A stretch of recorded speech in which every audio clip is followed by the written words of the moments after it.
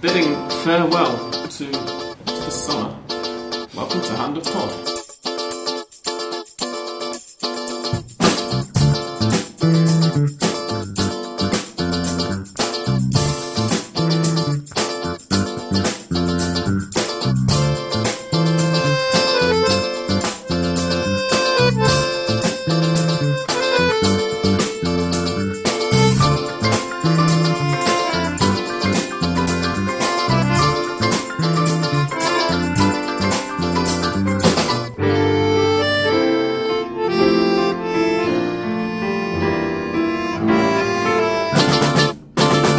It's a mere 24 degrees Celsius, which is forcing the locals to wander around Buenos Aires today in jackets and double-layered sweaters and scarves and jeans and stuff. It's getting cold in Buenos Aires. We've only got 2 days of summer left.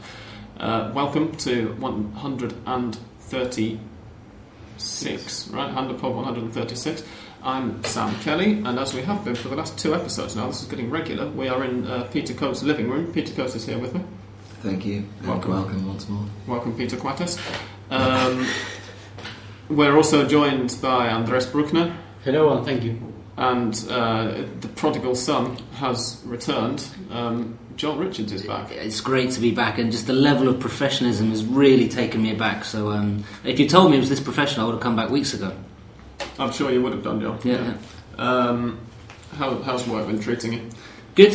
Busy. Yeah, all good though. Thank you. Listeners who are interested can check the Hand of Pod Twitter feed, twitter.com/handofpod if you're not on Twitter, for a link to a short television piece that Joel did recently on Argentine clubs' finances, but using the example of River Plate, I'm presuming because they were really easy to get to from your flat. Well, it's very easy to get to physically. As it turns out, there was a reason for it, which is that River Plate have the biggest debt in Argentine football, so that was kind of the main reason. It is just around the corner from home, but it turned out to be a very difficult piece to put together. River weren't the easiest of clubs to work with, so it took quite some time, which is why I was saying there's major continuity issues with the piece, but this is all getting a bit technical. You had to have a haircut between takes. No, I did. It literally took like 5 weeks to put together between interviews, and so the first interview I did had quite short hair, and I didn't have a haircut in that 5 weeks, and by the time it came to filming I had a big barnet going on, and but anyway, these are the issues that we face. The perils of international proper journalism that one of us is engaged in. Whilst recording, we are also watching Independiente's do or die promotion clash, according to Andres. I think he might be just trying to wind Peter up a bit. At home to Villa San Carlos. What was the score when they played in Villa San Carlos? It's not in Villa San Carlos, is it? I can't remember where they played. But the first leg score. I have to look it up. It's so long ago now. First time around they got a 1-0 win away, so we're expecting a very comfortable victory indeed, right?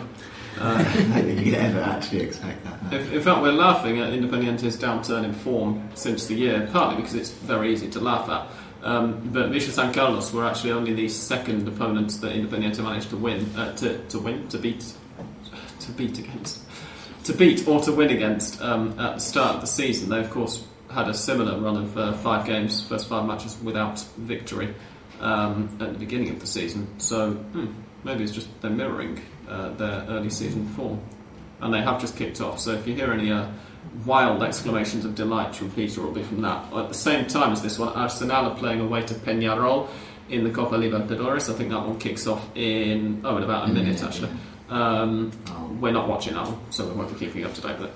Not that you'll be up to date anyway, because this is going to be online until well after the match has been played, of course. Anyway, gents, we have only 1 round of matches to look back on, thank God, this week, as we do for the next couple of weeks, because there was no midweek football, at least domestically, last weekend. Any particularly eye-catching results over the weekend? Well, I guess the Clásico. You're going for the Clásico? Okay. Well, I think... Yeah. There were several eye-catching results. The Clásico is probably the sensible one to start with, of course, in La Plata, where Franco Jara scored 9 minutes in and later injured himself. He's got a left hamstring twang or something, I think twang is the medical term, for a 1-0 win for Estudiantes. Obviously, There were 2 red cards deep into stoppage time when the referee realised he hadn't sent anybody off yet, and this is a La Plata City derby, so you can't not do that. 1 for each team. Jonathan Schunke, I think, for Estudiantes. No, Patricio Rodriguez for Estudiantes and Facundo Pereira for Gimnasia. Did anybody actually catch this match? Because I missed stupid, it. sort of. Yeah? Stupid. For Patricio Rodriguez, it was stupid because he was. I think he suffered a foul from someone from Gimnasia, and he ended up being sent off, which is, if you are a professional, you can't leave the pitch when you suffered a foul. It's something I can't understand. I am not a Estudiantes supporter, but if I were, I would be furious with him because you, independently of him as a part of the team, if he's in the starting lineup or not, or it's a player that you lose for 1 or 2 matches. I caught the very beginning of the game and was struck by how Hada's goal was very similar to Funes Mori's goal for Benfica B. Now, I'm going somewhere with this. Very similar, yeah. Because both Funes Mori and Franco Hada are not really, for their respective clubs, haven't really been fans' favourites. And I was wondering, I think it's the only weekend that Franco Hada and Funes Mori have both scored. Franco Hada. It's a very similar goal, very nicely taken goal. Funes Mori actually scored 4, but that's beside the point. But Franco Hada is a player who's not. I mean, he's moved from a lot of clubs. He was actually in Benfica as well, and never really. I mean, at San Lorenzo they made a petition to get rid of him. And he then scored in one of his last games of consolation and shushed the fans. A little bit cheeky, but it was a really nicely taken goal, nonetheless. Even if he did have to then depart. Were Estudiantes deserved victors? As I say, I didn't catch any of this match at all. So I watched second half mostly, and it was a Clásico, and so you have to understand it that way. Because Estudiantes in the second half was very, very in their side, in their half, and Gimnasia tried, of course, as it usually happens in Argentine football, trying to fill the box with crosses, and they couldn't connect anyone clearly enough to put Rulli in problems.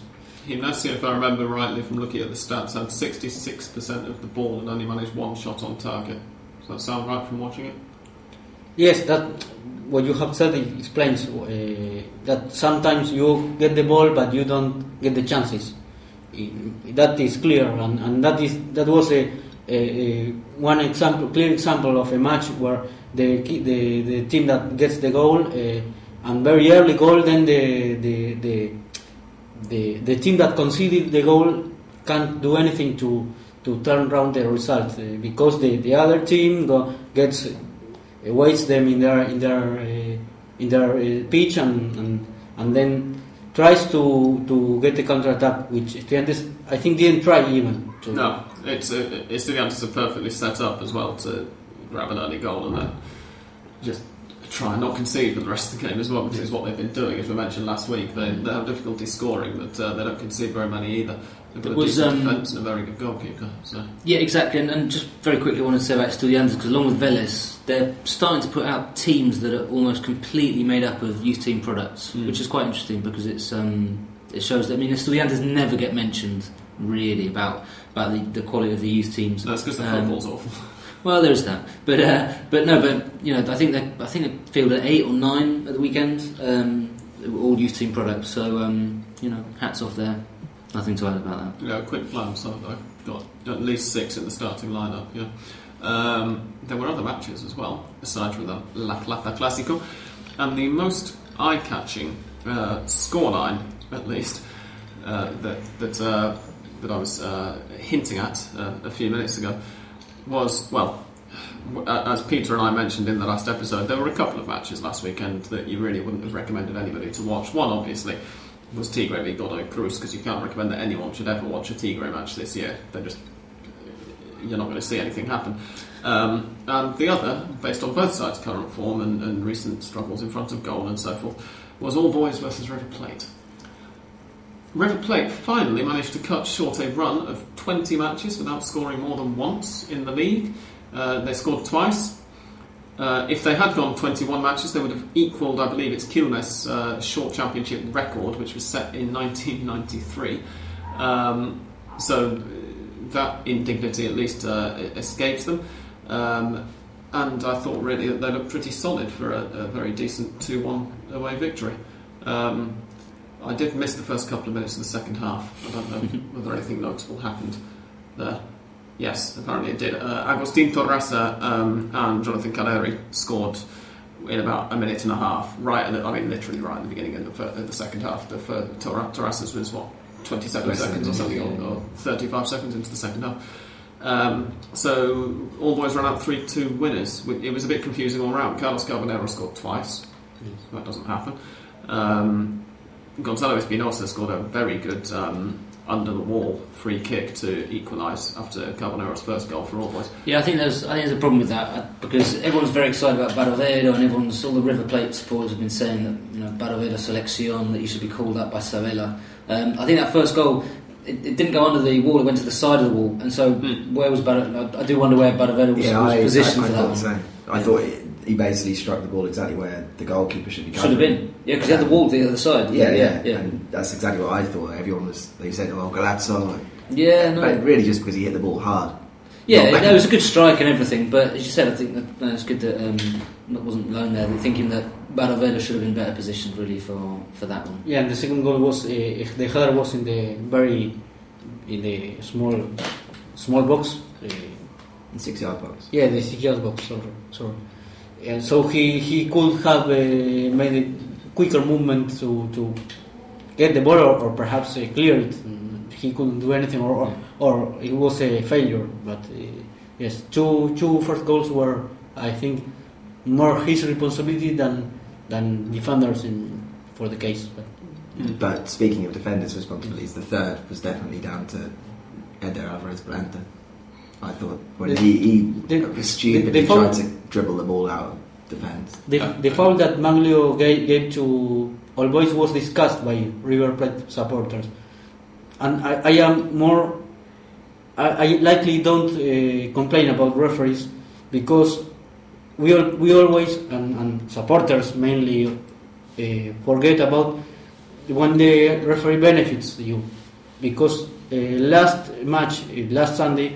Lunati gave River a penalty which wasn't penalty. Yeah. So you have to be more not to complain when the referee gives the rival a foul which wasn't foul, because then they will benefit you. So it was like there was some kind of balance there. It wasn't or not. River, I think.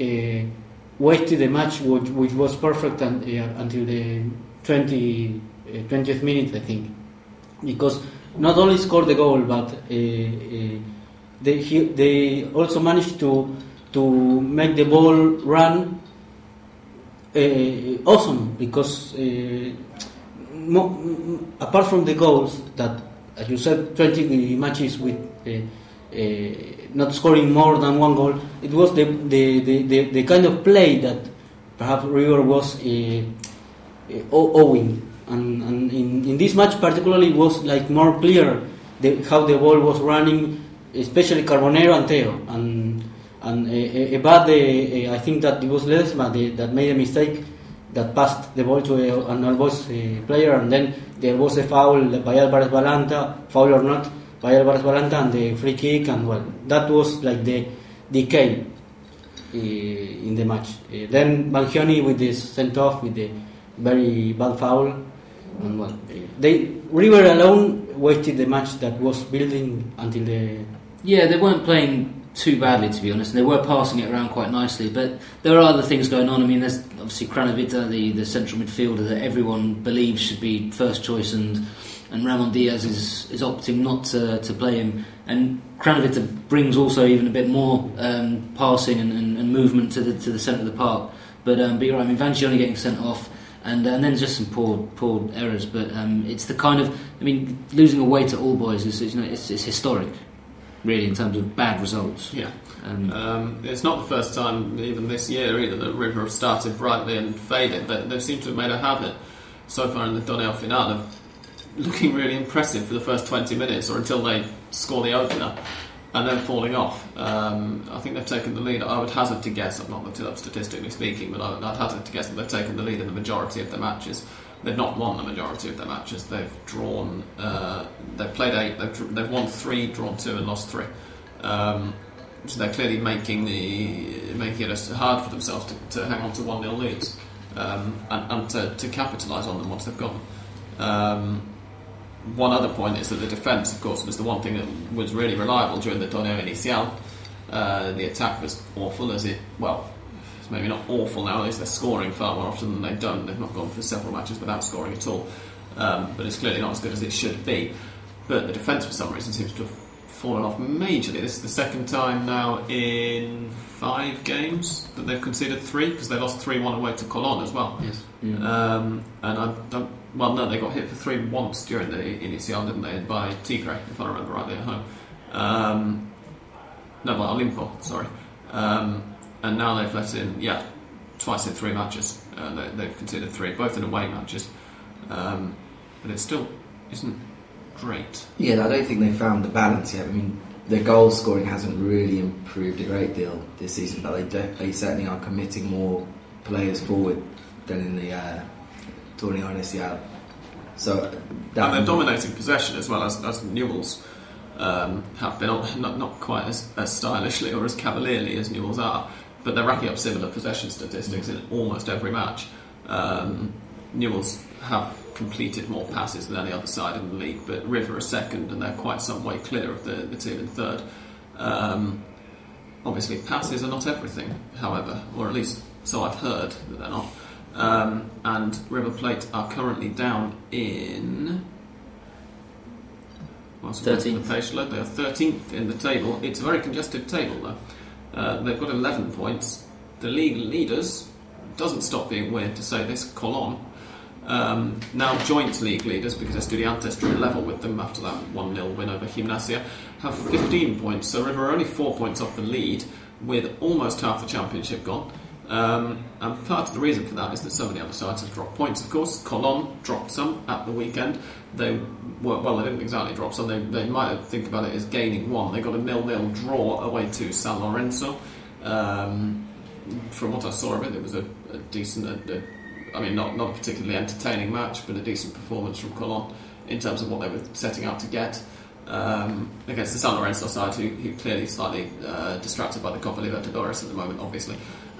Speaking of sides distracted by the Copa Libertadores, Vélez Sarsfield, Peter, when we were recording last week's episode, it was just before Vélez played the strongest in La Paz, wasn't it? We were watching San Lorenzo play. That's right, yes, of course. San Lorenzo, actually, after we finished recording last week's episode, ended up throwing that 1-0 lead away and drawing 1-1.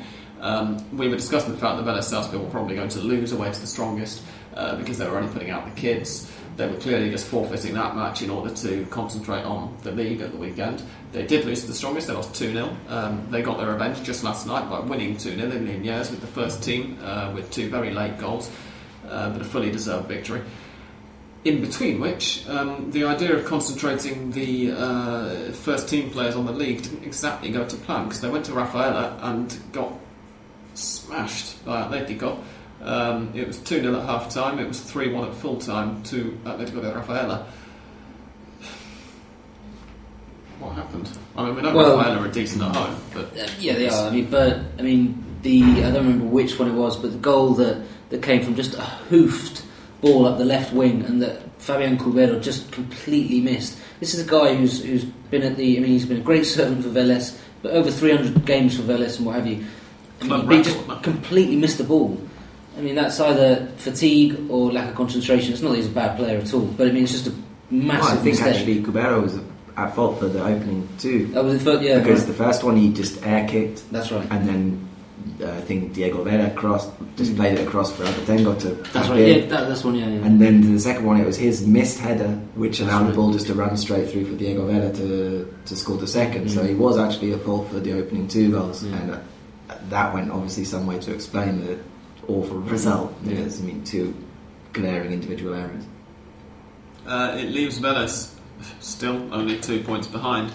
the joint leaders. They're on 13. Atletico Rafaela climb up to 12. We've got a title race of anywhere down to, almost literally anywhere down to River in 13. It's like 13 clubs on it, aren't they? Yeah, even Gimnasia Tigre Central and Argentinos are only 2 further behind River, but they are 6 behind Colón, so they're possibly a little bit too far adrift. Vélez has 9 points. Vélez have 13 points. 13 points. Yes, Gimnasia Tigre Central and Argentinos are on 9. That means that they can take care of Copa Libertadores and not so much of the torneo final than that it's enough, because you perhaps get torneo final, you say, well, no, I will pay more attention to the Copa Libertadores. Anyway, they are there. So and losing a very hard match against Rafaela, which in Santa Fe is also a very good team, and they are proving that match after match. And Vélez is like, they can, I don't know how to say it, but they can give away points, and they will still be near to the leaders, because as you said, Colón drew against San Lorenzo. Anyway, they are looking forward to, of course, saving from relegation. Of course, that's part of the reason they're dropping points, right? Because they're not.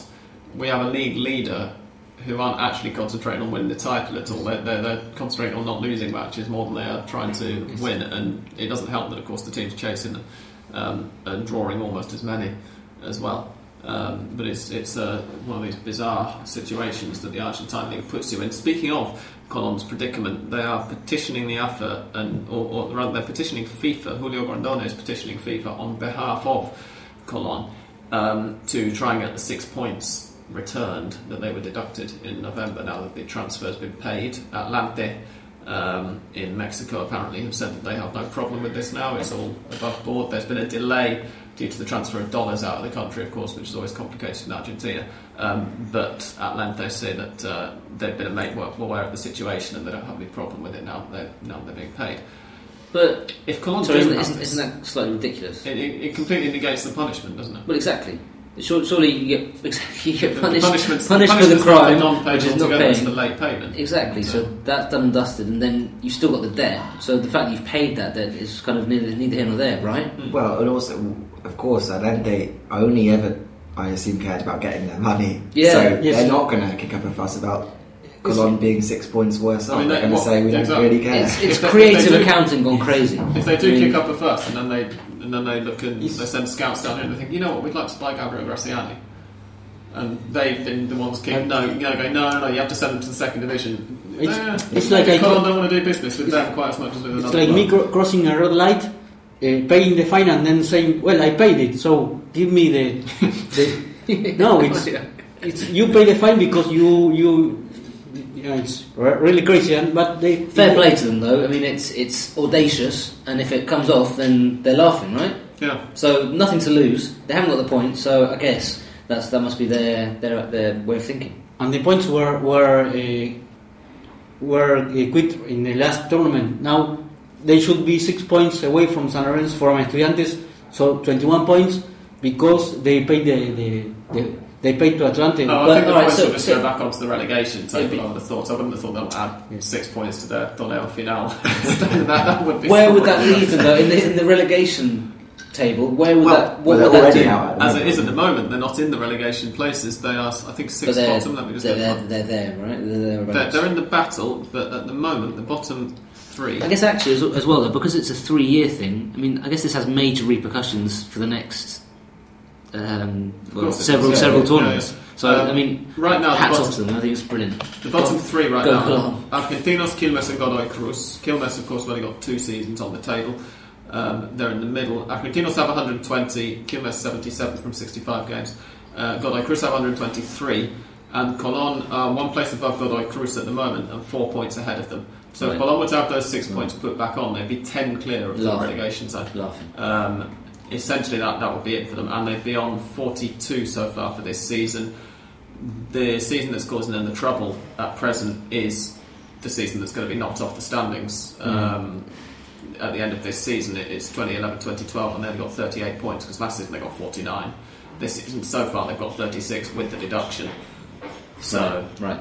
I think it's safe to say that they'd be absolutely fine. I think it's fair enough. I mean, I think it's outrageous if they get the points, but I mean, if you can wangle something like that, then why not, right? Absolutely. If you can hear any background noises, listeners, they seem to come through on my headphones a lot more loudly than they actually do when I'm editing it later, but we apologise. Peter lives in a building where the walls are made of pure sugar paper. It's quite wonderful. Anyway, other results from the weekend. We've already mentioned, of course, we don't really need to tell you that Tigre drew 0-0. We just need to identify their opponents. They were Godoy Cruz this week. Nothing happened. I remember a tweet from Peter saying that Tigre scored 2 goals and conceded another 2 in 8 matches. Is that right? Yes. Yeah, that's all they. They've lost 1-0, they've won 1-0, and they've drew one of their games 1-1, and all of the others have been goalless. Wow. It's good. Yeah. There was an interesting editorial by Alejandro Fabri, and he was talking about the goals average, and it was I don't know if they reached the record. I saw it on Friday, so it was basically saying that Argentina is very close to getting an average of under 2 goals per game, which would be like a world record.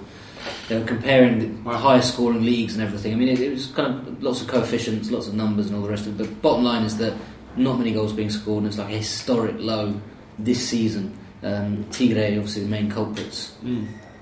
So we want them out. Yeah, basically. Absolutely. Bizarre, because I remember when Tigre first came up in 2007, I think it would have been, the Apertura 2007, they played some fantastic stuff. They smashed a couple of big teams. They qualified for the Copa Libertadores in their first 6 months. They almost won the title. 18 months later they were in their triangular playoff with Boca and San Lorenzo. Diego Caña was the next great manager. Yeah. And look how far they've fallen now. Caña and Arroa Barrena, two coaches that were at Tigre, and but I heard I didn't watch the match, but I heard that particularly in that match Tigre, Javier Garcia and Carranza were men of the match. Yeah, Garcia made something like 5 saves. In fact, this is something that Peter mentioned last week. It's one of the things I wanted to bring up with you, Joel, because I remember you mentioning last year what a huge fan of Javier Garcia as a goalkeeper. He is my favourite. What's happened to him so far this year? He's amazing all of a sudden. Well, he's a talented player. He's standing out in a league which isn't exactly short of goalkeeping talent as well. We've got some very decent goalkeepers, if nothing else, in the Argentine league. Garcia saved a penalty against Rosario Central during the 1-1 draw. Luck. He's now been man of the match. Penalty saving is either scientifically based, they've worked out where the striker's going to put it and they go the right way, or it's luck. So okay. I'm not having that one. Next.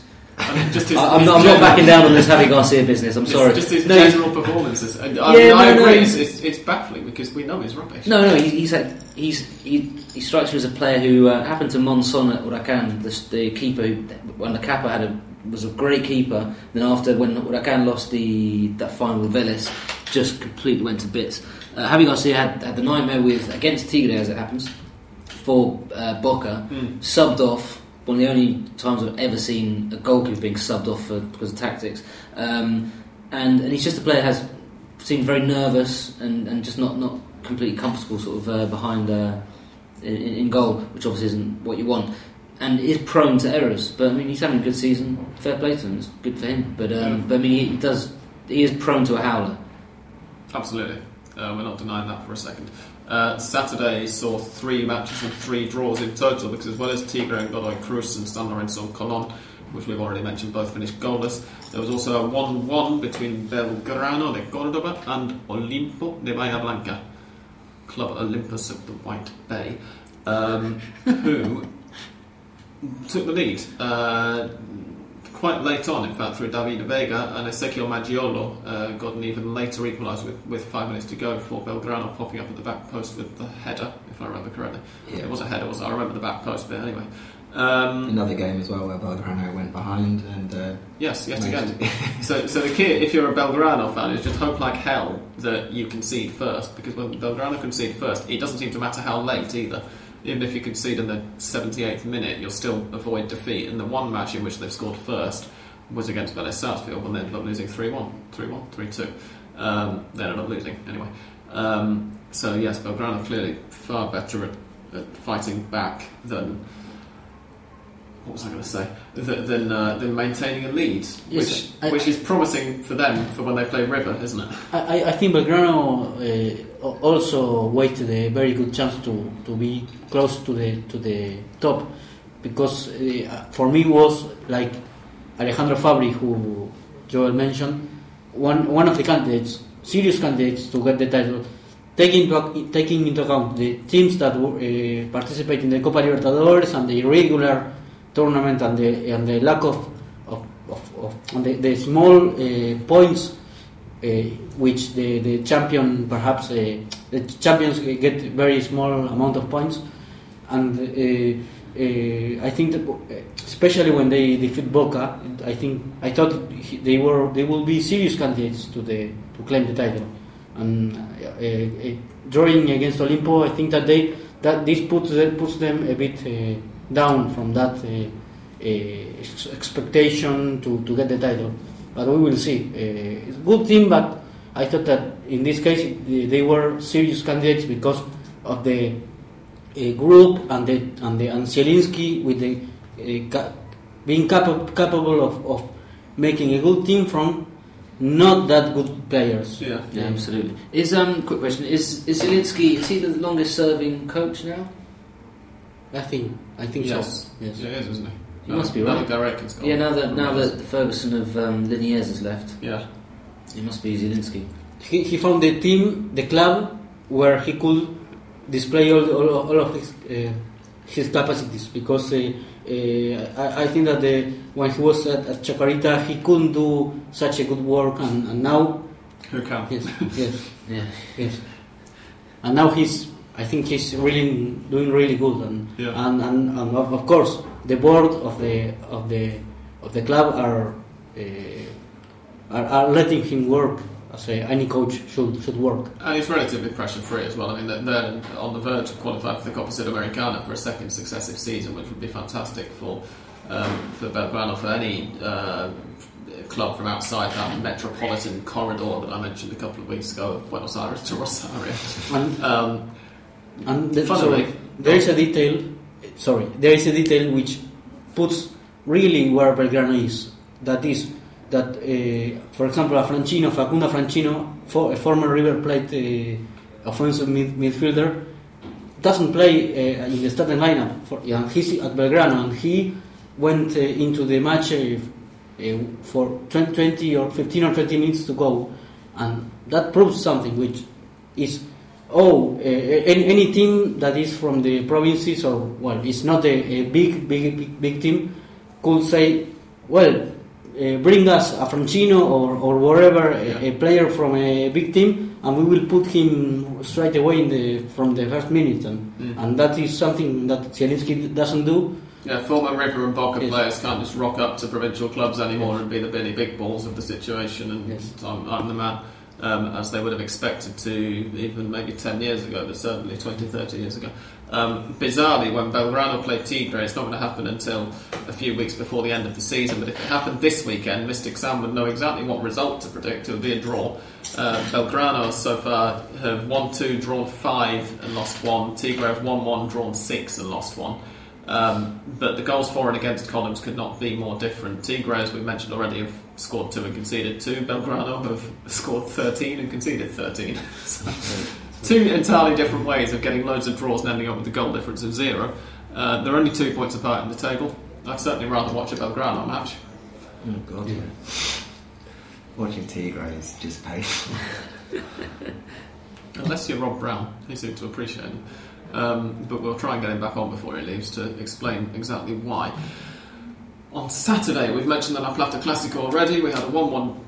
Pardon me, that was just me clicking my knuckles slightly more loudly than was expected. We had a 1-1 draw between Arsenal and Rosario Central. We mentioned the All Boys River game already, and the other 2 matches were quite amusing for differing reasons. First of all, Racing going to Rosario, losing pitifully yet again, just being completely played off the park by Newell's. Lost 2-0, could have been far more, and yet immediately after the match a few people were going, that wasn't bad from Racing, that was the best they've played in a while. Racing now have 4 points still from 8 matches. They've got 1-1. They've won 1, drawn 1, and lost 6. What plus point could they take out of it, apart from the fact that they're the first team in a fair few weeks to play away at Newell's and not let in 4 goals? That. Yeah, that. And what's going on with Newell's exactly? Because yet again, they played really well at home, and yet whenever they play away, they seem to freeze up. Likewise, that's it. Ball away form, but I mean, as you said, at home they've been really impressive, and as we were speaking about just earlier, I mean, they had a 16-year-old scoring, and then they had a 34-year-old. 36-year-old. Is he? 20-year difference. Yeah. I tweeted this during the match, and somebody tweeted me back. David Trezeguet won the World Cup with France when Ezequiel Ponce was 15 months old. Brilliant. Yeah. Brilliant. It is quite something. I also discovered that David Trezeguet, as we know, of course, played for 2 seasons for Platense, and then moved to Monaco via a trial with Paris Saint-Germain. He didn't ever score a goal for Platense's first team, and he took him 2.5 seasons to score his first goal for Monaco as well. So although Trezeguet made his debut when he was about the age that Ponce is now, he didn't actually score his first professional goal until he was 20-ish, which is quite something, isn't it? His goal was... And then when he did, he finished joint top scorer of Ligue 1 that season and got a his goal was brilliant. Yeah. Yes, yeah, beautifully taken. 35+ yard. The most untypical Trezeguet goal. Actually, that's a lie, because he hit it first time. He didn't control it. So it's got that going for it, but otherwise, I mean, I don't think I've seen any goals like that from him. Again, poor positioning really from the keeper, I guess, but he's well off his line, because it wasn't that high over the keeper either. It was there or thereabouts, but still. Racing has no midfield and no defense. It's very difficult for a goalkeeper to be constantly in a good position, because he has to constantly be like a fireman, the sweeper keeper. Yes. Only without any defence to sweep up behind, he's just going to try and do something behind the attack, which there's not very much of either. Because one of the things, was it you, Andres, so I saw mentioned during the Racing game that De Paul turned out to be a bit of a mentira all along. I saw somebody tweeting, I told all of you Racing fans that De Paul was going to be crap, and look at him.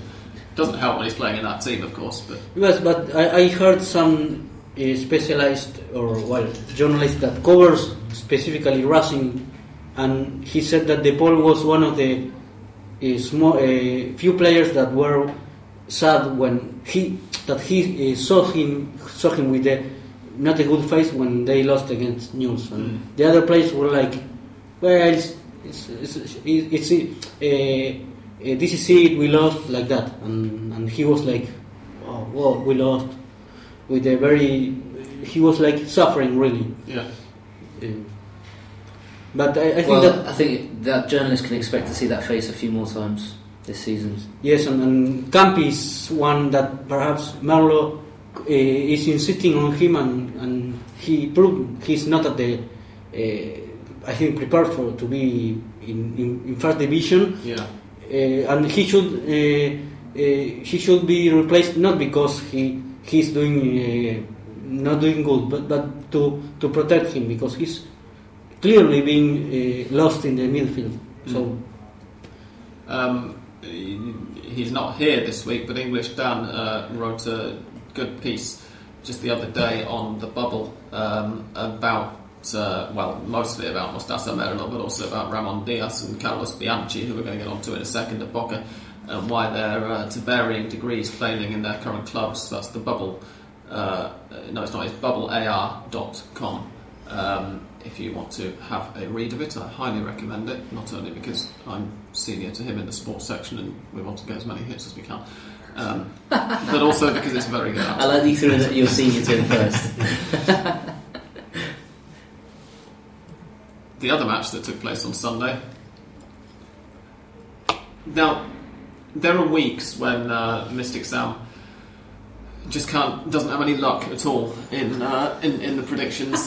There are weeks. There are weeks. There are seasons. There are weeks when it's a relief to finally find that the last match of the whole weekend has gone right. So at least I've salvaged 1 or 2 correct predictions. This week, at one point, it looked like I was going to be on course for 6 potentially. I've ended up with 4, so I'm reasonably happy with that. Coming after a couple of weeks of, I think, a couple of 5s in a row as well. It would have been 5. Had Boca Juniors done what Mystic Sam predicted they were going to do. But with some matches, it just happens in such a wonderfully entertaining manner that you don't care about being wrong, especially when it happens to Boca. Boca were 1-0 up for, most of the match against Argentinos Juniors. Emanuel Gigliotti put them ahead, gave them a deserved lead at the end of the first half. It wasn't a very good first half from either side, but they were clearly the better team, which is not saying very much, bearing in mind they're playing Argentinos Juniors. Deservedly, but a bit of a gift. Oh, absolutely, yeah. And then 3 minutes from the end, it had to be Leonardo Pisculici, because he's the only player who scores for Argentinos. Can anyone else say that? Yes. Yeah, unfortunately That's right. a common thing. It takes me back to the days of recording in English downs with the dogs. Pisculici is the only player who scores for Argentinos, and when it's not him, he set 1 goal up and he scored their other 4 so far this season. He hit the only shot on target that Argentinos managed all game, and it absolutely rocketed into the top corner. It was a fantastic finish, and Argentinos came away from La Bombonera with a fully undeserved 1-1 draw. Nonetheless, a match in which Boca fully deserved to throw away those 2 points, because they played so absolutely dreadfully in the second half, particularly some of the substitutions, which is one of the reasons that Bianchi has once again come into some heat. Leandro Marin sent off Renan Grana at half time. I think that was due to injury. I've just started to panic there because I've realised I forgot to mention Marin Grana's injury in my preview, so I'm going to have to update that when I get home. But then we had Diego Rivero coming on for Marin's injury, because I'm getting these mixed up. Diego Rivero coming on for Luciano Acosta, which basically took all of the pace out of Boca's attack, because we know Juan Román Riquelme hasn't got any, because you need knees to be able to run. And then Cristian Herbes replacing Claudio Riaño at the end. These were changes that Boca fans didn't seem very happy about, and it's not difficult to see why. The 1-0 up, they're at home. They've got a strong home record, as we mentioned last week, even though they're supposedly in crisis. They'd won 3 of their previous 4 matches, 2 at home,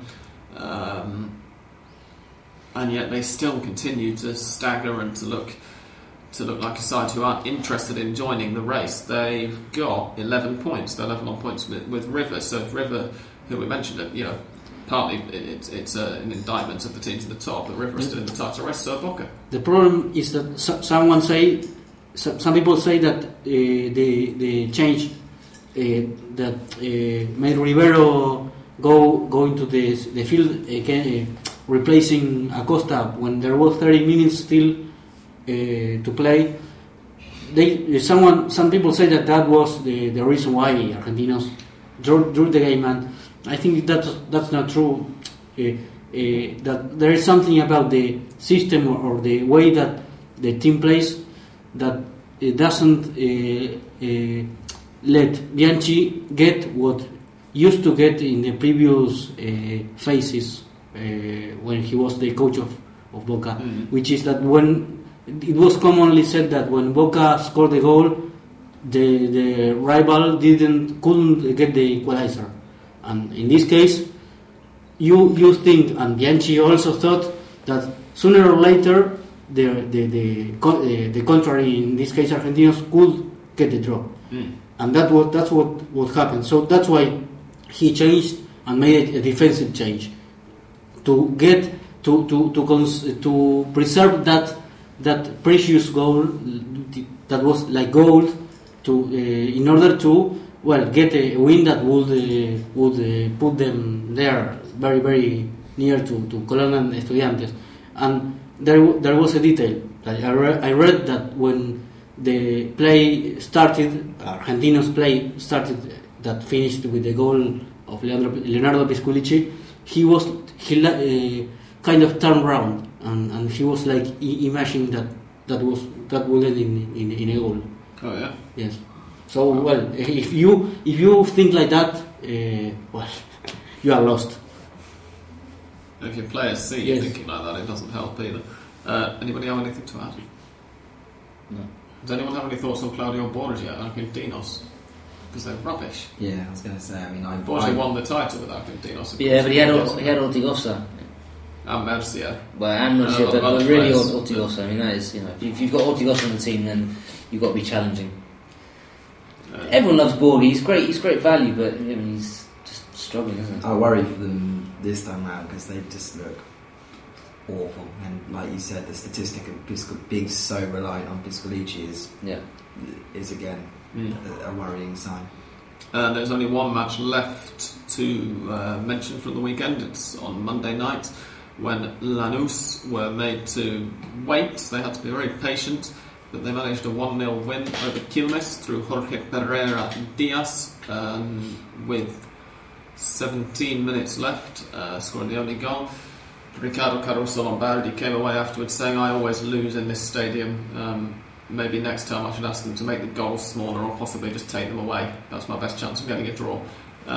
Much of as we'd all agree that Caruso Lombardi is a wanker. It's difficult not to laugh when he makes a statement like that because he's perhaps right. It was Quilmes didn't show any kind of ambition to go out and get anything more than that draw though, and as a result it was quite nice to see them lose, particularly because they're managed by Caruso Lombardi. Yes, he curses bad luck, basically, and he told he couldn't sleep after the defeat against Lanús, trying to make players to be more like enthusiasts and try to get things done and well, but sometimes when you don't look for something, you don't get it, and they it's like they go straight to get the point, the draw, and well, you have to do that when you are like Colón, for example, which against San Lorenzo they have had a plan and they did it as their way as they could, but they did it, and they even could have scored with a play that I think Videla took the ball and passed it to Graciani, who was right in front of Torrico and couldn't score. So in that case, even they could even have got a victory. But Quilmes is like throwing the ball away and that's it. So it's very difficult that way. Indeed. Having mentioned all of these matches, now we're going to go away. Before we do, Joel, you mentioned your main motivation for coming on again was that you had a bit of a rant to unleash. Do you want to do that now or after the music? Is there part 2? There is a part 2, yeah. I'll recharge and then let rip, if that's all right. We're now going to refill our glasses and we shall be back in 1 second. Don't go anywhere.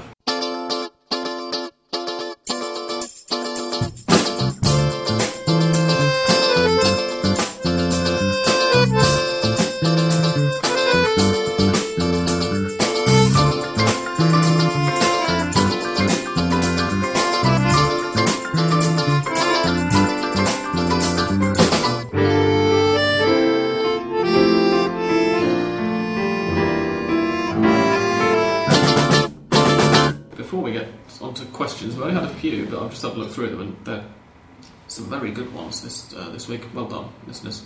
Joel, you had a rant. I believe it's addressed to Luis, right? It is, yeah. And I mean, it would be great to have Luis on the phone, but as he's not, hopefully I should end up winning this argument. But that's not the idea. We're unaware, by the way, how many of our listeners are called Luis. So to clarify, this is Luis Bessone, who frequently tweets in questions. Yeah, and I wouldn't do this otherwise, but I'd guess what happened here was there was a debate or an argument. No, it wasn't an argument, it was a debate. But I'm sure Luis represents what quite a few people think about this, which I just thought was quite interesting, but ultimately flawed. So before the All Boys game, Matias Batanian, who's vice president at River Plate, said that River and Boca have plans to do something together, as in a tour, after the tournament. So I just said, this is what's happening. Probably means a Super Classico in either Mexico or Madrid or Spain. I saw something else this afternoon, which we'll mention when you're talking. Yeah. So as it's happened, they're playing a tournament in Chile and they're playing a Super Classico in Cancun. Oh, we'll mention it right now. We'll do it right now. But this is what it was about though, because basically I said, they're probably going to do a tour, probably a couple of Super Clásicos, but ultimately it's because their only alternative is to do Super Clásicos here in Argentina, which brings in no money. So it makes sense, blah, blah, blah. Luis, and as I said, I'm sure many other people think that that the Clásico, he used, no mincing his words, he said whoring out the Super Clásico, which, but he was quite upset about it though, and he was saying that it was first of all, really cutting away the essence of the Super Clásico, and it's becoming too commercial, too much of a marketing campaign. Luis is a nuance, and then also, he's not a River or a Boca fan. That could be part of it, but also he was saying, he was talking about sort of the violent aspect of it, saying, other clubs don't take their hate fest, his words not mine, to other countries.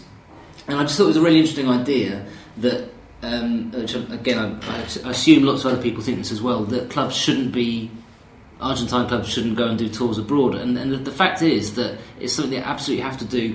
It's something that all the big clubs around the world do. Man City have got a friendly set up for a week after the World Cup in the States. So the point is, for the tournament in Chile is going to bring in $700,000 for both River and for Boca. It's a hell of a lot of money that if they went and played a Super Clásico in Chaco, as they do, it doesn't bring in anywhere near that kind of... 500,000 pesos, maybe. Exactly. But I just thought it was funny, just a strange sort of idea that Argentine clubs, would sort of keep it real and not set up these friendlies abroad. And the reality is that if you don't, and you're just way behind the rest of the pack, and also not having that source of income is part of the problem for Argentine football. They don't have the money to invest in the stadiums, so stadiums are unsafe. They can't hold on to players, so they have to sell them, and the quality dips as a result. And also, but strengthening the brand. And then the other side of this is to do with the brand. And this is all BBVA, the bank who sponsors both River and Boca. They're sorting out the Cancun Super Clásico. So it's as much like a sponsorship and marketing deal as it is the clubs. But as I said, I was quite surprised that anyone would be surprised. I was surprised that they'd be surprised that River and Boca would be doing this. It's astonishing that it's taken this long for the two of them to get their act together and do this as well. Take the game to somewhere like Mexico where there's more money going around, people spend more, and everyone's a winner. But Luis was quite upset about this, so I'll be interested to hear his reply. But it is slightly unfair that he's not here to argue his case. But as I said, that was his. I think that was his main argument. I suppose one aspect, if I can try and perhaps argue Luis's case for him, I've no idea what it is, of course, but if I can put something in contrast. You mentioned the soul of the game as being... Well, you mentioned this Man City friendly a week after the World Cup. I've not seen anything about it, but I'm assuming that it's not against Man United. If you see what I mean. Like, it's going to be... they can go on tour, but they're not playing their major rivals in a completely meaningless match. In the pre-season, the Premiership teams do and set up those little tournaments where Arsenal, they usually play stay in England and do their own little thing, but... Yeah. No, and last season in the States, I think Chelsea played Man United. Yeah. They did. I don't know if that was intentional, by the way, Peter, but that sounded wonderfully patronising to Arsenal. It's true that they organise the Emirates Cup, and so they host it. They don't choose to stay, and they're hosts. Yeah, exactly. Whereas you're right, it was Chelsea and Manchester City or United or whoever did actually play each other in the States. And of course, Man United will play Chelsea or whatever. What I mean is they don't play their main derby rivals in any of these matches. Yeah, but this is another point which is true. They might do in the next couple of years if United pick the game up again. It's true, but the point is that Argentine football and clubs aren't British clubs or La Liga clubs, so they're not strong enough. And this is the thing, that River and Boca need each other, and it's only really that together they're strong enough. Of course, Boca have lots of fans around the world. Of course, River Plate do as well. But if you take the two of them, it's really attractive. Commercial purposes, they should make something, like a package. Right? Exactly, because can you imagine River Plate playing Chelsea? I mean, if you double figures. And same for Boca. Yeah. I mean, although Boca did reasonably well at the Emirates Cup not so long ago, but that was with Falcioni, so slightly stronger side, some might say. But no, really, they have to go together, the two of them, because that way it's strengthening the brand. Yeah. So the point is here, I don't think there's an alternative. And so the idea of both of them playing in a friendly isn't as alien to Argentine football culture as it is to an extent England. And now that we're mentioning this, I remember a few months ago there was an interview with, I think, one of Barcelona's players, it might have been Gerard Piqué, saying, can you imagine us playing Madrid in a pre-season friendly? Of course, I mean, they play Madrid in most of the Supercopa Español, which, as far as I'm concerned, is a pre-season friendly, but it's not, officially it means more, and it's true that you can't really imagine Barca versus Madrid in a pre-season friendly. You can't imagine whatever Juve against Torino or Milan against Inter. But that's because how many people outside Argentina, how many supporters really can name the River Plate 11 or the Boca 11? Whereas everyone can name a Real Madrid or Barcelona 11, Man United 11, whatever. And that's the difference. So, I mean, while you're right... No, but sorry, Joel, I was trying to agree, because what I was saying was that it... as well as that, it's also just something that's more accepted in Argentina than these two do play friendlies, because they play 5 friendlies a year anyway. They only play 2 official matches a year. Yeah. They play a couple in the winter sometimes, and at least 2 or 3 in the summer. So taking one of them abroad, well, it's not really that much difference, is it? And no, as you said, if it brings in more money. I think the reaction is purely like the traditionalist. Probably the first English team that went to play an overseas friendly, people said, they're just doing this for commercial benefit. This is not what it should be about. Well, that was Plymouth Argyle going around Brazil in 1903 or something. Probably not then, but you know what I mean. Like when I'm sure people did say exactly that when it happened as well. But we're talking about when basically everyone was just trying to get as much money, especially the Asian market, right? Which is where there aren't strong sides in Malaysia and China, but nonetheless, Man United, Barcelona, Madrid, they all go over there. For this reason, which is purely marketing rather than I don't know whether Plymouth's tour of Brazil was a marketing plan. I'm not sure, Sam. I doubt it. I'd be surprised. Yeah, European clubs, it's like they use the clubs as brands. Like they are like brands for a non-Europe crowd and non-European crowd. So in this case, they will have to invent something. I think marketing actions in order to because they are not selling any players abroad, so they have to somehow control. I don't know how to say it. I think more than that, to generate. In terms of selling a brand around the world, I don't think there are many European clubs even who there are a few, but there are not very many who do it on as good a level as Boca have done over the last decade. Obviously, Boca's success was helped enormously by the fact that just at that point, where it was first becoming a global thing, where you could get internet streaming stuff at matches, was when Boca were dominating the Libertadores. But Boca have always been very good at selling their brand abroad. That was Macri. Yes. That did that. Yeah, precisely.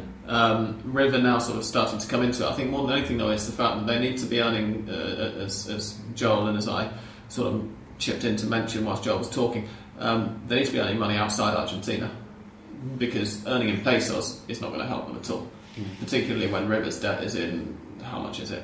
It's over 400 million pesos. The other thing that for River Plate is that they were saying, because there's the social model of clubs here, River Plate's the one that really has more social activity in terms of sports and cultural activities. River has more than any other club. Just to open their doors per month, it costs them 12 million pesos, which is over $1 million.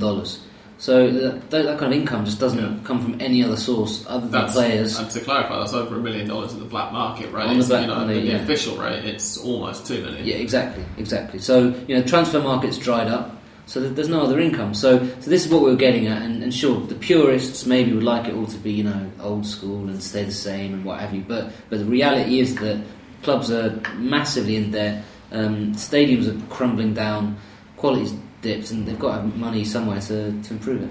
Absolutely. Now, some of these issues are covered in our listeners' questions this week, so rather than play more music, I'm just going to read them out now. We've only had a few. They're only from 2 people who have asked us a total of 5 questions, but they are good ones. Inquisitive. So I like them. La Cucaracha, who I think is new to us this week, welcome, asks, first of all, is this the most balanced championship in history? I think it is. And if I'm right, does it have anything to do with the policy of banning visiting supporters? First of all, is it? Balance in terms of the quality in terms of competitiveness and how many sides can win it. I think, as we mentioned earlier, we've got 13 teams within 4 points. I'm whistling at the end of my essence there. We've got 13 teams within 4 points of each other at the top of the table. We've got, just to run them really, really quickly, we've got Colón Estudiantes both on 15, San Lorenzo all on their own on 14, on 13 Vélez San Lanús, on 12 we've got Newell's, Godoy Cruz, Rafaela and All Boys. Bloody hell did that come from? All Boys in the title race? And then on 11 Boca, Belgrano, Olimpo, River Plate. Yes, it sounds like yes. It's very even, isn't it? Bearing in mind that by the end of the next round we'll have played more than half of the championship as well. I think we did see this coming though, really. I mean, considering the first half of the season was equally, and then now we factor in the Libertadores. Does it have anything to do with the ban on away supporters? Which is a contentious issue, as we've discussed a few times already this season. I think definitely they shouldn't let away crowd to go to the stadiums. If things continue like they are like they are now, for instance, Quilmes. I think there was a... But it's not the problem though, it's still a problem, exactly. Yes. This is it. I mean, Quilmes, they're sort of killing each other and there are no away fans. It's got nothing to do with the away fans in terms of the violence. Yeah. Whether or not it helps, I mean, obviously Newell's would probably say that yes, not having any away fans hurts them because very strong at home, poor away. I don't know how much in terms of levelling things out, I don't know how much, I really don't know the answer, but in terms of the violence, it hasn't changed anything. Because the problems aren't between the two clubs anymore, it's all internal.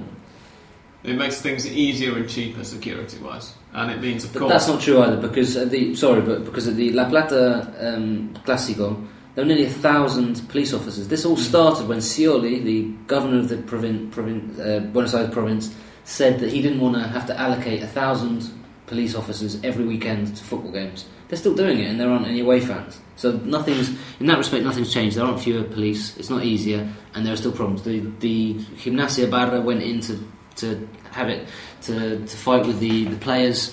Quilmes were stabbing each other. I mean, come on. And Donofrio, the River Plate president, said the other day something which was said several times, which is, I know Barras, but they are socios and they are inside the club. If I don't see them doing something, committing a crime or with a gun, I can prove that they are that they should police or government should do something about that. But as government, it's good with them. It's at ease with them.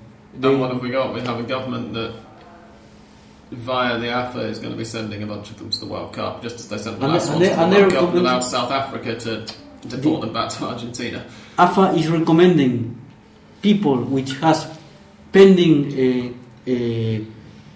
causes. I think. Well, they have charges to what to do in that case. So they are recommending the people that are suspected. In fairness, if I was in legal trouble and was going to take it from anybody, it would be take advice from anyone. It would be Julio Grandona's lawyer, because he must be astonishing. But more to the point, you have to edit that. More to the point, to La Cucarachas. I'm tweeting a disclaimer tomorrow. Is the lack of visiting fans affecting the parity of the league championship race? I'm not sure that it is. But the statistics in the Torneo during the Torneo Inicial, there were really, really much higher number than usual of home victories and a very small number of away wins. But that's evened out quite a bit so far in the Torneo Final. So I'm not sure that it is that. I think teams seem to be dropping points, but with the exception of Newell's, who, as we've mentioned, have got a massive disparity between home and away form since they've discovered how to win again. With the exception of them, there's not really any kind of notable gap between this team winning all their away matches, winning all their home matches but losing all the away ones or anything. So I'm not sure I agree that visiting fans have much to do with it. I agree that people, that visitors give color to the matches, but I don't think a player makes a mistake because they don't think, oh, there is not people shouting for me and that stuff. They make mistakes because they are not concentrated and not because of the people that is they are in the tribune. So I don't think so. I don't think that the away crowd will make teams that play away to play better. I don't think so. Next question, also from La Cucaracha. Has Milton Casco elevated his play to become one of the more versatile players for Newell's? And also, on a similar note, is Emiliano Insua essential for Carlos Bianchi's scheme at Boca? Casco, I've heard a few talks about him going to the national team, as we mentioned a week or two ago. Slightly ridiculously after he scored a goal, when you were thinking, well, I mean, that's not why he's going to be called up for the Argentine national team if he is. No, but he's been really impressive, hasn't he? Last year and a half, really. I mean, he's been excellent. I'm surprised he hasn't moved, to be honest.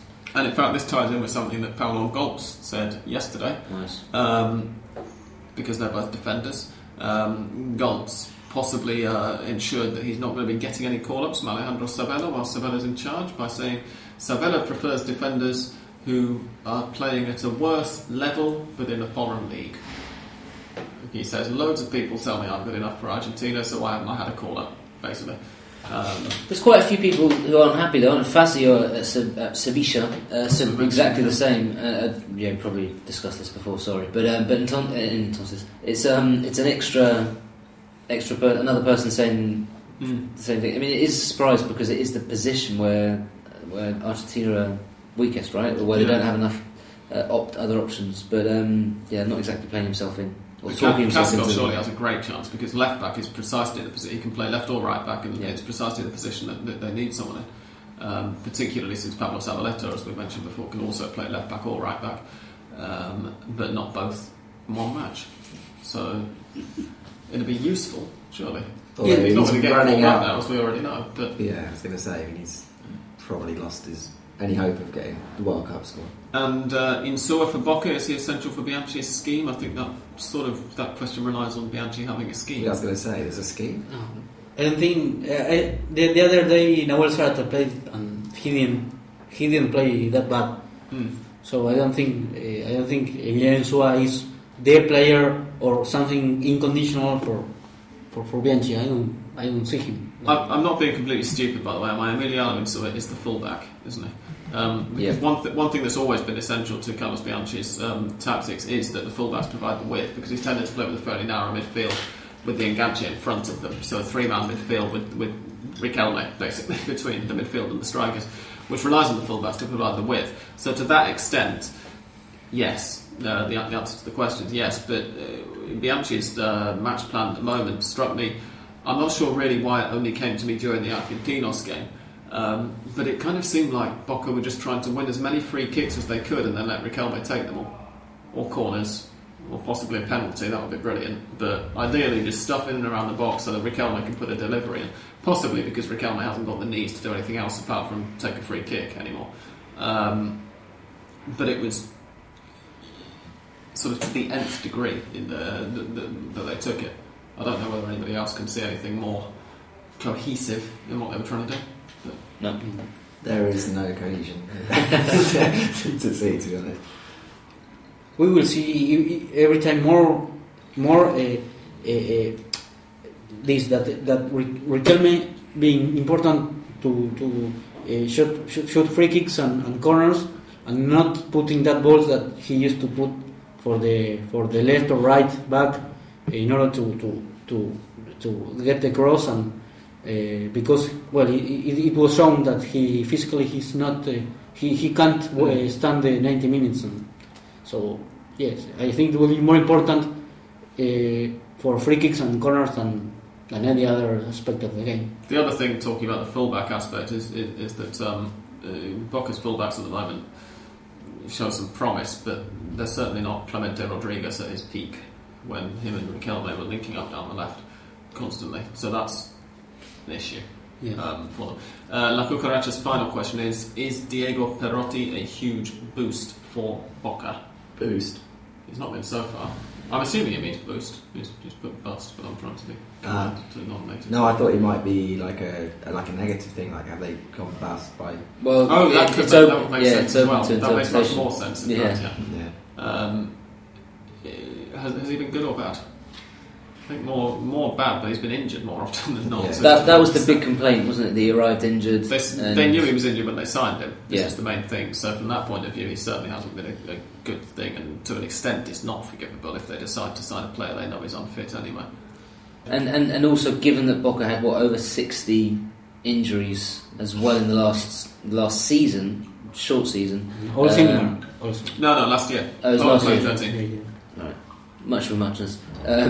Point is, it's over 60 injuries in the space of very short space of time. So to buy then, if you're going to bring in a new player who's injured as well, It's 5 a month. It's more than one a week. yeah, it's not good. It's not good.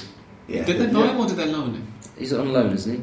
For a year until the middle of next European season, isn't it? Is that right? So yeah, I think so. I mean, I can't imagine they only loaned him for 6 months, knowing he was already going to be out for one anyway.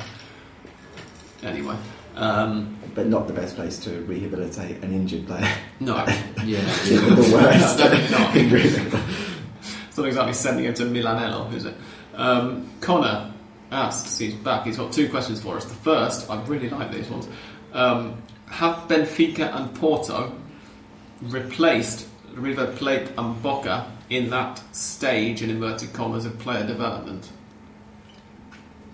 Nice. Where players used to go from, let's say, no offence to any of the clubs about to be mentioned, but let's say Banfield or Newell's or Godoy Cruz or Olimpo or whatever, to River and Boca before getting sold on to Europe. Over the last decade and a half, we've increasingly seen players go into leagues like Portugal or the Netherlands before going on to bigger European clubs. I think there's definitely an argument to say they have. Well, guys. in terms of the numbers, definitely. Benfica buy in just so many players. But I would say that they're not the only clubs. I mean, Udinese do an awful lot as well. There are a few other clubs out there doing it. But yeah, it's definitely a good call. I think between the two of them. Catania also. And Catania, yeah, that's a good call too. Inter also. But I mean, definitely. I mean, the numbers are ridiculous. I mean, we're talking about 30 players, aren't we? Sort of every. We've talked a lot of times about how River and Boca have been affected by the fact that this trade has now happened because of European clubs getting wiser to the fact that by scouting the Argentine Primera more widely, they can get, let's say, James Rodriguez from Banfield at a much cheaper price than they'd be buying him for a year later if he'd gone to River Plate first. So from that point of view, it's Lucho Gonzalez was looking at what we've touched on. Lucho Gonzalez was pretty much the last player to kind of move from a inverted commas smaller club in Argentina to River, in this case, stay for quite a while, and then before leaving. Who was the smaller club? Huracan. Okay. He stayed at River for ages. Yeah, I was trying to remember. He's the last player to sort of, certainly at River Plate they say he's the last player that they bought from the local market, stayed for a while, and they ended up doing a good piece of business with him. He played very well for them, and they sold him at a good price. The fact is that It doesn't happen anymore though. As most players say when they put their cassette on, is that football is quite even, which is real. Football is even, and that make European clubs buy or sign a player from Argentina who hadn't already played for River or Boca. It's not necessary now. So sometime before it was necessary to prove that a player is capable of playing well in Europe. But what, Andres, what do you think is the case? Do you think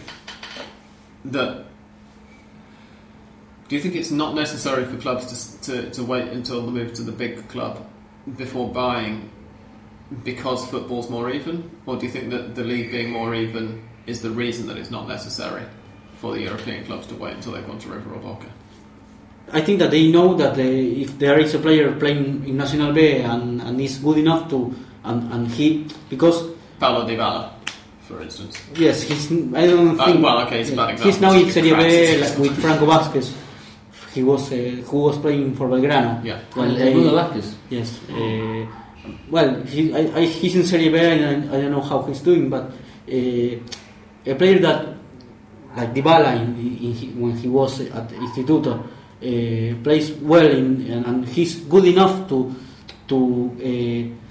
be different to the other players in Nacional B or a small club from the first division. Is enough for them to think that they will do good also in, for example, Italy, like we have already said, Inter, Catania, I don't know, Verona, for example, has Iturbe who played for River and Sirigliano played for River.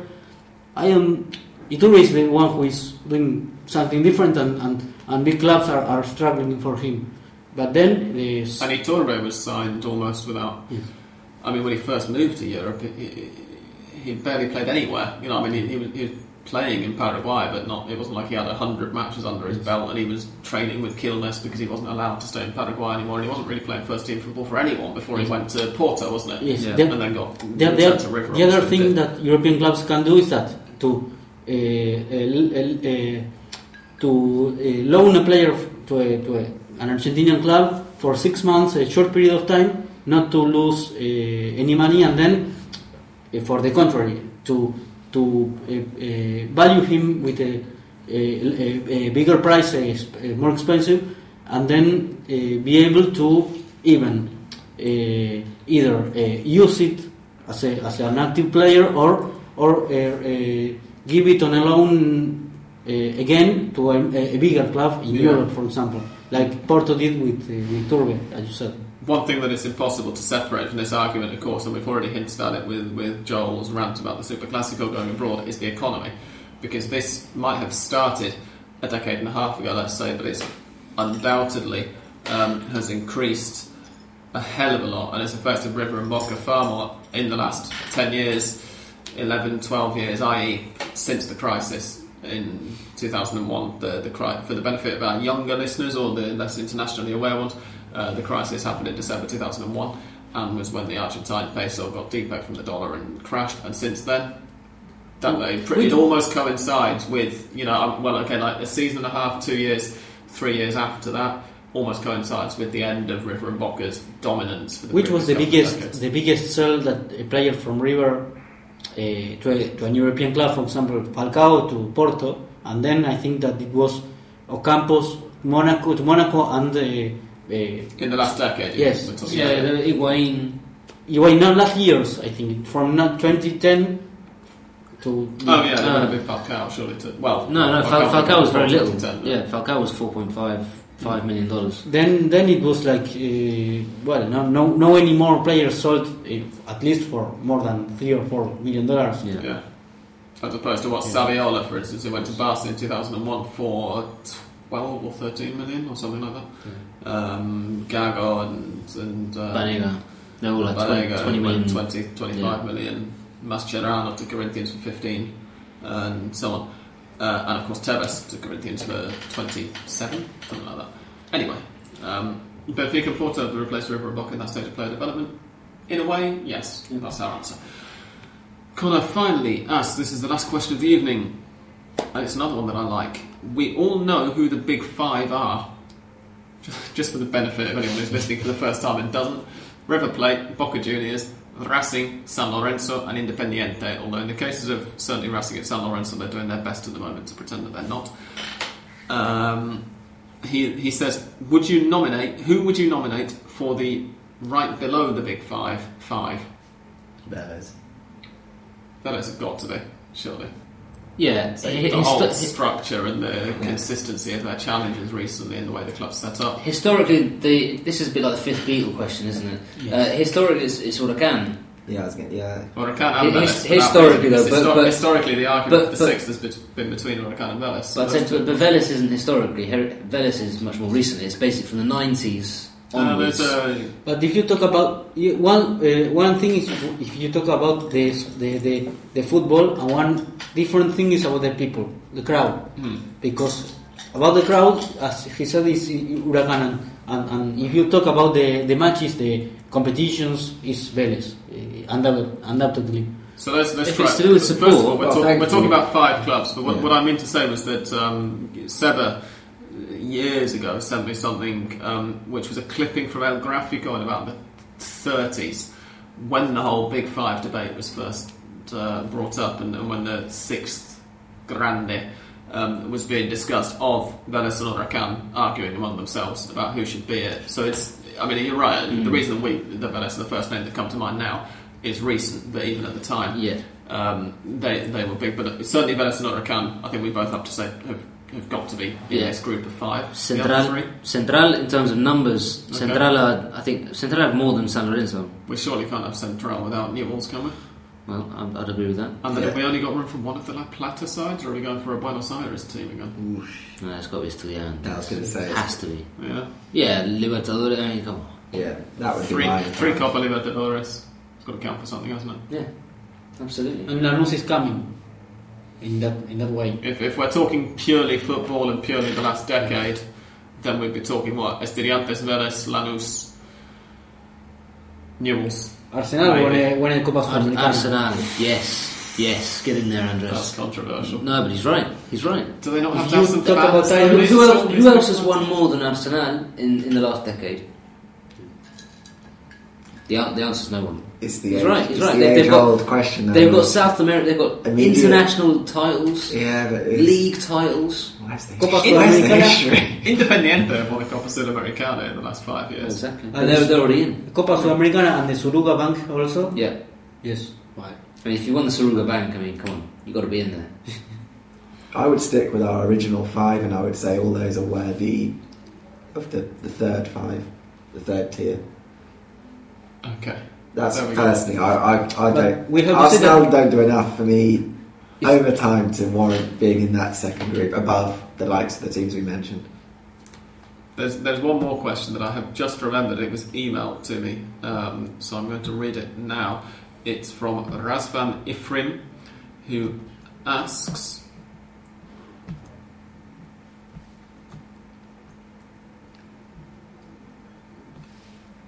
You guys really should have scored one. Oh, we've actually answered it already.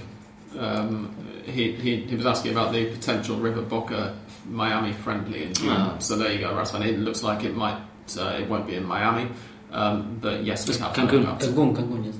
No, I'm saying that he's heard about it happening possibly in Miami. Oh, he sent me this email like a week ago, and I told him to write back to me today, which he has done. So there you go, we've answered that one already. So we hope that we answered it to your satisfaction earlier, Razvan. And now it's that time again. Whilst Independiente and Villa San Carlos, with 23 minutes to go, are still drawing goalless, it's time to give you Mystic Sam's predictions for the week to come.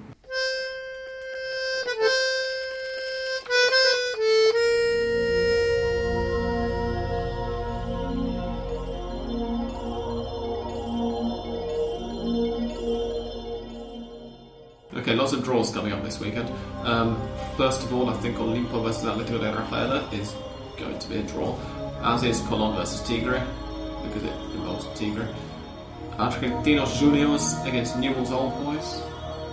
How many matches is it since Newell's last won away from home? Bearing in mind they had that really long win without any kind of win home or away before they... this isn't a rhetorical question, by the way, I don't know the answer. It must be 8 or 9 minimum. Anyway, I'm going to say Newell's to beat Argentinos Juniors, given how crap Argentinos Juniors are at the moment. Vélez Sarsfield against Estudiantes de La Plata. I've left that prediction off. No, I've not. It's going to be a draw. Rosario Central against All Boys. It's going to be a draw. Central have won in 5, and All Boys, slightly bizarrely, haven't lost in 5. Which seems a bit weird, given that we've been talking about how crap they are, isn't it? But since Central have home advantage, I'm going to go for a draw in that one. Racing versus Belgrano is just can't possibly be anything but a Belgrano win, can it? Gimnasia versus San Lorenzo, I think, is going to be a draw, given that San Lorenzo have got Copa Libertadores later tonight. No, tomorrow evening. So they're only going to have a couple of days to prepare for that one. Godoy Cruz against Arsenal de Sarandí, I think is going to be a Godoy Cruz victory. River Plate against Lanús, I've refused to predict until Lanús have played in the Libertadores on Thursday, because they could be out of the Libertadores by the time this game is played, and if they are, I think they'll take this game much, much, much more seriously than they will do if they're still in with a shout of qualifying. But since I've got to say something for Mystic Sam, I'll say draw for that one. Quilmes versus Boca Juniors, the last match of the weekend. Boca victory. Boca have got an infinite capacity to fuck that match up, but really, they ought to win it quite easily. by which I mean by a goal. Does anybody really strongly disagree with any of those, or really strongly agree? How many draws were there out of that? Lots. Several. Yeah. This tournament, I can't agree or disagree. Yeah. Because you can say home or away or draw, and it's the same. For me, it's good. I would never disagree with any of your predictions, Sam. So, but in this tournament specifically, it's unpredictable soccer. So the matches. So making some predictions sounds itself very strange, because Argentinian football is unpredictable. Exactly. Yeah. The only thing you can predict regularly is that Tigre will draw 0-0 and Racing will lose. That's about it. I think that's it. I think we've covered everything, haven't we? Have we? Yeah, we didn't really talk about the Libertadores. Oh, just a very, very quick... Yeah, you're right, actually, right. Libertadores, after last week, things didn't really go as we expected. Lanús, as I say, could be out by the time they play River this weekend. Mm-hmm. They've only got 1 point still. What else happened? San Lorenzo threw those points away. Arsenal had a 1-0 win against Peñarol, which stands them in very good stead. And currently... Have you got a previous channel button on this? No, but I think it's on like 16 or 17 or 18. I think San Lorenzo must win to get Botafogo, right? I think Botafogo has 7 points and San Lorenzo has 4. No, go up. Yeah, something like that. And Arsenal are currently leading Peñarol 1-0 away in Montevideo. One of the other grandes. So they are in very, very good I think that basically puts them through, because I think in their group it's just them and Santos Laguna. That have just basically won every game. Yeah. Vélez, as we mentioned, got revenge on the strongest, so they should be all but through. And Newell's play Grêmio at home tomorrow night. They scraped an incredibly fortunate 0-0 draw last week. But at home, they're going to presumably slightly better, as we've already mentioned. They're much better at home than away. This will all be out of date. Well, some of it at least will be out of date by the time the next episode is online. Hopefully, this episode will be online a little bit earlier in the day on Thursday than last week's was. There were technical issues whilst I was producing it. Just last thing before we go, because I completely forgot about it earlier. There have been discussions, there have been rumours about Gerardo Martino leaving Barcelona at the end of this season and being offered after the World Cup the national team job.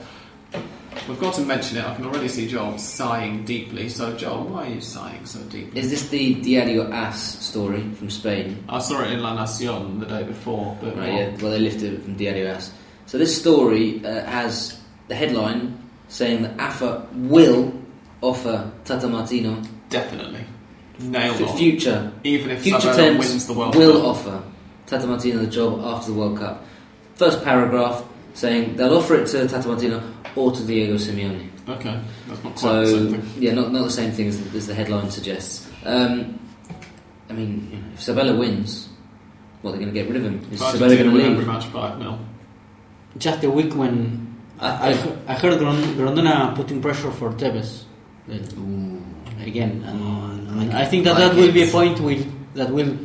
I don't know if he obeys, perhaps won't be for sure. But if he continues saying, I won't talk about the players that I haven't called up and that stuff, that's different. The other thing. Can I just say now, if Tevez ends up going to the World Cup, other than as a spectator, and since he's already said he's not going to watch any of their matches, I doubt that will happen.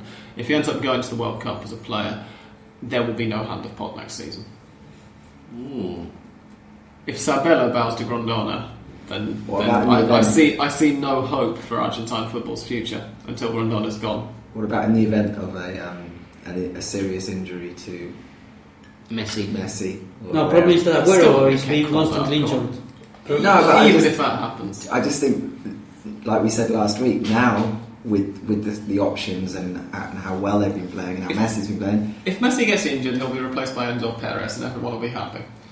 The other thing is with this story is that Martino has had an uphill struggle since arriving in Barcelona, and this is why I was asking where the information came from, because as I understand it, a lot of people wanted other candidates to get the job. Not happy with him, despite the fact that Martino broke a club record and league record for the amount of straight wins at the start of the season. He had the press against him from the very start. So, this story, I just wonder exactly how much there is behind it. That's all. I'd agree. I felt it would be remiss of us not to mention it at least, however, because I'm sure that at least some of our listeners are interested in it. But yeah, I mean, I broadly agree. And of course, don't worry, if Martino is the Argentina manager come the start of next season, there will still be Hand of Pod. We wouldn't actually get. And to be honest, I quite enjoy watching Argentina in those circumstances as well, as I currently do with Sabana. But still, for this week, I believe that's everything that we needed to cover. So thank you very much to Andres. Goodbye. Thank you to Peter. Thank you. Goodbye. Thank you to Joel. We'll see you again in 6 to 8 months' time. Probably, but thank you and goodbye. And thank you and goodbye from me. Goodbye.